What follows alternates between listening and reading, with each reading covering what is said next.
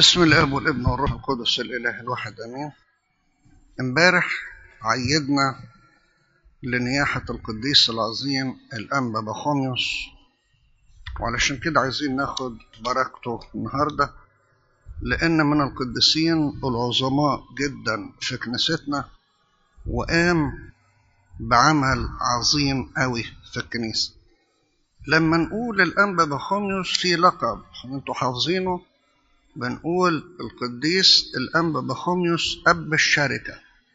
الشركة المقصود بها الشركة الرهبانية، فهو مؤسس الشركة الرهبانية في الكنيسة، اللي هو شكل الرهبانة الحالي، وهي عبارة عن سور كبير بيضم الألالي وأماكن العمل، كنيسة اللي بيصلي فيها الرهبان أو مجموعة الكنائس، ويبقى فيه نظام للصلوات وللحياة الرهبانية عموما. تقول لي اللي بدأ الانبا انطونيوس، اقول لك مظبوط، انبا انطونيوس اللي بدأ، ولكن بنظام اخر. انبا انطونيوس بدأ بنظام الوحدة، فكان كل راهب من الرهبان يفحت له مغارة ويعيش فيها منفرد لوحده، ولكن انبا باخوميوس هو اللي عمل نظام يعيش ويدوم، ان يعمل سور ويضم كل الرهبان مع بعضه. أما باخوميوس اتولد في إحدى محافظات هنا، والديه كان وثنيين، ولكنه كان مع وثنيته كان إنسان حساس، ما يملش للشر اللي بيحصل، لأن في العبادة الوثنية كانوا أحيانا يعملوا حاجات في عبادتهم لا تليق، فكان الكلام دوت يشمئز منه. الإمبراطور قسطنطين عمل جيش، والجيش أيامه كان عبارة عن وظيفة أو عمل، ما كانش جيش وطني زي جيوشنا الحالية، يعني كان مجرد وظيفة، يخلص الفترة بتاعته ويخلع ثياب الجندية ويرجع العمل. حصلت في الوقت ده ثورة في الجنوب ناحية النوبارية، فباخوميوس راح مع مجموعة من الجنود لإخماد هذه الثورة. عسكروا فين؟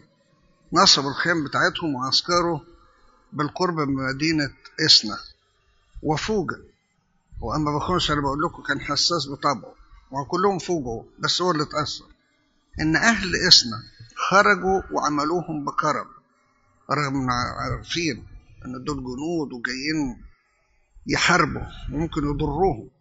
خرجوا جايبين لهم أكل ومية وجايبين أكل للخيول بتاعتهم. فتعجب أبو باخوميوس وسأل: ليه الناس دي بتعمل كده؟ دي ناس ما تعرفناش، دي ناس مش منتظرة منا حاجة. وأذهلته الإجابة اللي اسمها، قالوا له: دول أصلهم مسيحيين وتعلموا من مسيحهم إنهم يحبوا أعدائهم. خدوا بالكم، أما باخوميوس زي ما بقول كان عنده استعداد، كان حاسس إن في حاجة ناقصاه، ده إحساس داخلي من جواه. تصرف أهل إسنا كان بذرة بالنسبة له، بذرة الإيمان، وهو اداها فرصة إنها تنمو تكبر وتشتغل جواه. أهل إسنا بتصرفوا بتلقائية، تصرفوا تصرف طبيعي، يعني معاك ومع غيركم إحنا بنعمل كده، ولكن هذه التلقائية أثرت في هذا الرجل.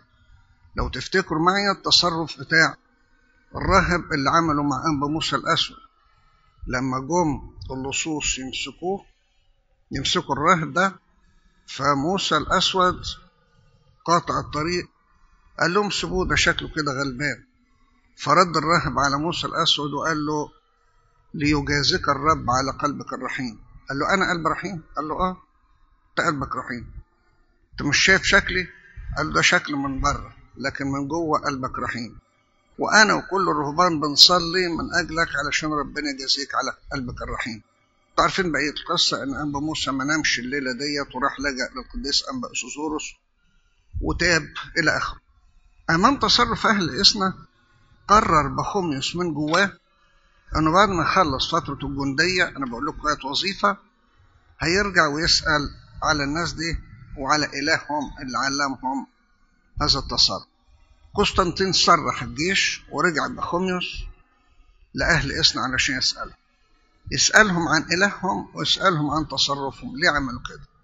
أخدوه ووصلوه لأسقف دندرة كان اسمه الانبا تلمذ عليه، اختبر إيمانه، ولما لقى ثباته دخله في صفوف الموعوظين. كان نظام زمان يقعدوا الصوم الكبير كله يتعلموا، وبعدين اللي يثبت منهم يتعامل. بعد ما جاز اختبارات كتير عمده، وكان في الوقت ده حصل وباء، وباخوميوس تطوع انه يخدم اهل القرى ويدويهم ويمرضهم ويعولهم، لان ما كانش فيه مستشفيات في ذلك الوقت. ده كان درس تاني لباخوميوس. اثناء ما هو بيمرض وبيداوي وبيعول هؤلاء المرضى، لفت نظره ان الناس دي مش خايفه. طب ده الوباء ده هيموتكم، طب وايه المشكله؟ ما نموت، مش خايفين من الموت. دي لفتت نظره، ازاي الناس دي مش خايفه من الموت؟ الناس بتحب الحياه. ايوه، الناس دي مش كارهه الحياه، ولكن هم بيحبوا حياه افضل من هذه الحياه. الحياه دي زيله، هم بيدوروا على حياه اخرى. ده كان درس تاني ليه. كشف فكره لابوه الروحي انبا انه عايز يتراهب. انبا خد ووصله الانبا بلمون السايح، تسمعوا عنه، ليه دير افتكر عند القصر والصياد بجوار نجا حمادي. انبا بلمون وضح له الطريق، وان الطريق ده صعب ومطلوب فيه جهاد كتير في صلوات واصوام ومطنيات وقرايات واحتراس. فرد عليه باخوميوس بأدب وتضاع وقال له جربني يا أبي، إذا نفعت خير، ما نفعتش خلاص. قعد كام سنة وياه، اداله قلاية. لما اتأكد من التزامه لبسه زي الرهبان. يبقى علشان نجمع كويس وناخد بالنا، أنبا باخوميوس تلمذ في كام مدرسة. الأولى أهل إسنا، كرم أهل إسنا شدوا وتتلمذ على هذا التصرف. ازاي الناس ديت بتحب حتى أعداء. تلمذ على أنبا في البرية زي ما قلنا دلوقتي. التلمذ على أنبا بلمون اللي رهبانه، والتلمذ على المرضى اللي ما كانوش خايفين حتى من الموت. عاش بالشكل ده بعد ما خد هذه الدروس الأربعة في التلمذة.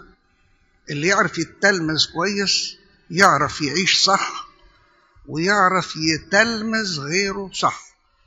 اللي التلمذ كويس تلمذ صح يعرف يعيش صح، ويعرف يعيش غيره برضه صح.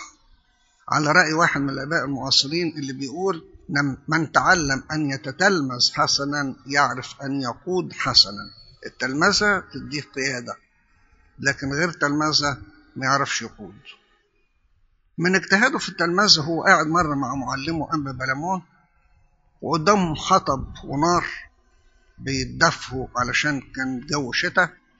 جه راهب ناسك ولكنه مسكين، نسكه لوحده ما ينفعهوش. نسكه عاوز اتضاع، نسكه عاوز حكمة، لكن نسكه لوحده لا يكفي. ناسك ولكنه متكبر. يقدر حد منكم، هو بيسأل أنبا بلمون والآباء اللي قاعدين وياه، يقدر حد منكم يدوس النار ديت ولا يحترق؟ أنبا باخوميوس عايش بقلب وفكر تلميذ، فبص كده وركز في وش أنبا بلمون هيعمل ايه، هو عايز يتعلم. فأنبا بلمون رد على هذا الراهب الناسك المتكبر وقال له أنا ما أعرفش، أنا ما أقدرش. الراهب ده داس على النار برجليه. أنبا باخوميوس اتعجب وسأل أبوه الروحي. فأنبا بلمون رد على باخوميوس وقال له حبيبي، ده شيطان الكبرياء متملك عليه، ما تستغربش انه بيدوس على النار برجليه. ده يقدر الشيطان يغير شكله لشبه ملك نور زي ما قال لنا بولس الرسول. احنا كل ما نمشي مع ربنا نزداد اتضاع مش نزداد كبرياء. وبكى عليه. ليه بتبكي يا أبي؟ قال له هتشوف هتحصل معاه حاجة مش كويسة. بعد شوية الراهب ده دخل في تجربة وكاد أن يهلك، ولكن ربنا افتقده ونجا من الخطية اللي كان هيعملها. فجاي نادم ومعترف بخطيته قدام أنبا بلمون، وكان أنبا باخوميوس قاعد، ولكن أنبا بلمون قال له هذا الراهب أيضا مسكين. الله، طب ده جاي يعترف بغلط؟ لا، ده مش جاي يعترف بغلط. شوف رد الفعل ايه؟ ازاي انا اتعرض لخطية زي دي؟ ازاي انا ما افهمش ان الشيطان مدبر لخطية زي دي؟ برضو الذات دي اللي بتتعب كثيرين واللي بتضيع كثيرين. مش جاي يقول انا غلطان، لكن جاي يقول ازاي انا اغلط، يعني اللي زيي ما يغلطش. وهو رجع لقيته لقى لهيب نار في طريقه، رمى نفسه في النار وكانت نهايته سيئة. وباخوميوس بيشوف ويسمع، عينيه بتسجل ودانه بتسجل. ازاي الانسان ما ياخدش حسب المظهر، وازاي الاتضاع اهم من صنع المعجزات. لان يهوذا كان مع التلاميذ وكان بيعمل معجزات، ولكن هلك. القداسة يحميها الاتضاع.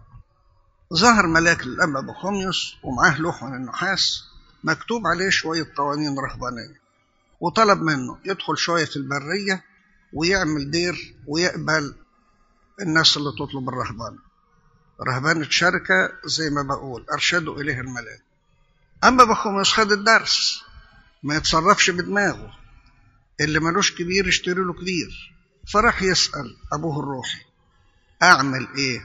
ده ظهر لي ملاك والملاك قال كذا وكذا، أتصرف إزاي؟ أنا ما أعرفش، أنا عايز أتعلم. أما بلمون قال له أنا مبارك هذا الأمر وبشجعك. من هنا يظهر أن أنبا بلمون فكر متسع ومحبة أبوية وتفاهم، بيشجع ابنه ويسنده. مش مهم أنا، ولكن مهم أن الخدمة تتخدم، مين يخدمها مش مشكلة. وقال له ده أنا هاجي كمان معاك وأقعد معاك الفترة الأولى وساعد. وبالشكل ده تأسس أول دير سنة 320 ميلادية، وتوالد بعد كده بناء أديرة للرهبان وأيضا للراهبات. وصل عدد الأديرة في عهد القديس باخوميوس 9 أديرة للرهبان وديرين للراهبات، وهو كان مشرف عليهم. وبدأ الشباب يجوا وبدأ يعلمهم القوانين الرهبانية اللي الملاك جابها له في اللوح النحاسي. وصل عدد الرهبان في زمانه ل150,000 راهب ورهب. كنا أول مرة نسمع عن أديرة للرهبان، وأول واحدة دخلت دير للراهبات كان أخت باخوميوس اسمها مريم. طب قبل الانبا باخوميوس اللي كان عايز يترهبن من البنات كان بيعمل ايه؟ كان تتبتل في الكنيسة او يعمل له بيوت للعذارى على اطراف المدينة. لما نقرأ سيرة انبا انطونيوس وحب يخرج للبرية وعايز يطمن على اخته، تقروا انه اودعها بيت للعذارى. هي دي بيوت العذارى، لكن أديرة بمعنى أديرة ما كانتش موجودة. كان في الوقت ده ترسم القديس أنبا أثناسيوس الرسولي، كنا بنتكلم عنه الأسبوع الماضي، كان عيد نياحته. سمع عن أنبا باخوميوس وحب ياخد بركته. ففي رحلته إحدى رحلاته للصعيد قال أنا هعدي على أديرة الأنبا باخوميوس. فبيسأل البابا جاي ليه؟ قال له جاي علشان يرسمك كاهن. فهو كان رافض الموضوع ده وتخبى وسط الرهبان، ووصى الرهبان انهم ما يكشفوش امره، ما يقولوش لقداسة البابا ان ده ابونا انبا باخوميوس. قديس اثناسيوس تفهم موقفه، ولما عرف اصراره قال لهم انا عارف انك قاعد وسط الرهبان وانا مش هعمل حاجة رغما عنك، واذكرني وحللني. لما اطمن انبا باخوميوس ان البابا اثناسيوس مش هيرسمه غصب عنه، أفصح عن نفسه وخد بركة قداسة البابا. كل واحد رجع لمكانه فيه. يحكى أيضا عن اتضاعه، لأن من الدروس اللي أخذها زي ما بنقول اتعلم الاتضاع. مرة ظهر له عدو الخير في هيئة رب المجد بنفسه، فعمل إيه أنبا باخوميوس؟ قال له أنا ما استاهلش أشوف المسيح بالجسد، أبقى أشوفه في السماء. أنا مش عايز أشوف المسيح على الأرض، أنا عايز أشوف في السماء. فتبخر الشيطان من قدامه، لأن بحكمته وباتضاعه قدر يحرق مؤامرته. مرة الشياطين اتفقوا عليه، وجم جماعة كبيرة من الشياطين عاوزة تعمل أمر مضحك ويخرجوه من جو الصلاة. هو منسجم في صلاته، فعايزين يطلعوه من هذا المود. فجابوا ورقة شجرة كبيرة قوي لكنها ورقة خفيفة قوي، ومجموعة كبيرة من الشياطين حانية ظهرها كده وشايلة الورقة. تخيل مجموعة كبيرة تشيل ورقة، أمر مضحك. فباتضاعه حرقهم كلهم. وفي مرة من المرات وهو راجع من جلسة كان قاعد فيها مع الرهبان ورايح إليته، ظهرت له مجموعة كبيرة من الشياطين واقفين صفين وكأنهم بيستقبلوا ملك فاتح كده ويهتفوا. ملك البرية وصل، زعيم البرية وصل، لا بص يمينه ولا شماله ورشم صليبه ومضى في حاله. فتبددوا كلهم. كل الطرق اللي حاولوا يحاربوه بيها ما قدروش يأثروا فيه، لأنه أخذ درس الاتضاع. فمرة من مرات وهو قاعد مع انبا بلمون معلمه، جه راجل تبع مقدونيوس. احنا كنا بنتكلم الأسبوع الماضي واحنا بنتكلم عن أثناسيوس، قلنا مقدونيوس عدو الروح القدس اللي أنكر وجود الروح القدس. قلنا أريوس عدو الابن، ومقدونيوس عدو الروح القدس، ونسطور عدو العذراء، ودول اللي اتوضع بصددهم قانون الإيمان. الجزء الأول من أول بالحقيقة نؤمن لغاية الذي ليس منه انقضاء، ده يتكلم عن لاهوت الابن وأفهم أريوس. الجزء الثاني نعم نؤمن بالروح القدس لغاية الآخر، وده كان رد على مقدونيوس.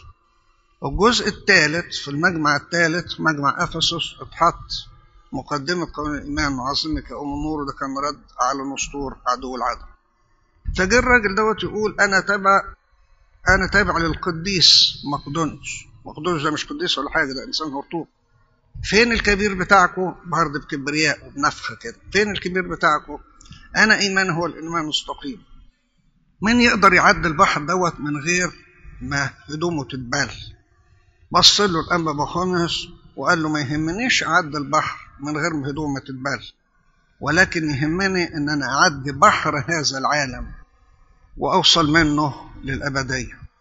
مش مهم البحر المادي المية، ولكن المهم مية العالم ما تغرقنيش. ففي تحدي هذا الإنسان قال لهم أنا أقدر أعدي البحر، وعدى البحر. وهنا سألوا تلاميذه نعمل إيه علشان نعمل عجائب ومعجزات؟ إحنا عايزين نعمل معجزات زي دي، إيه الطريقة يعني؟ قال لهم لا لا لا لا، إحنا مش بندور على المعجزات دي، إحنا بندور على حاجة أهم. إيه الأهم؟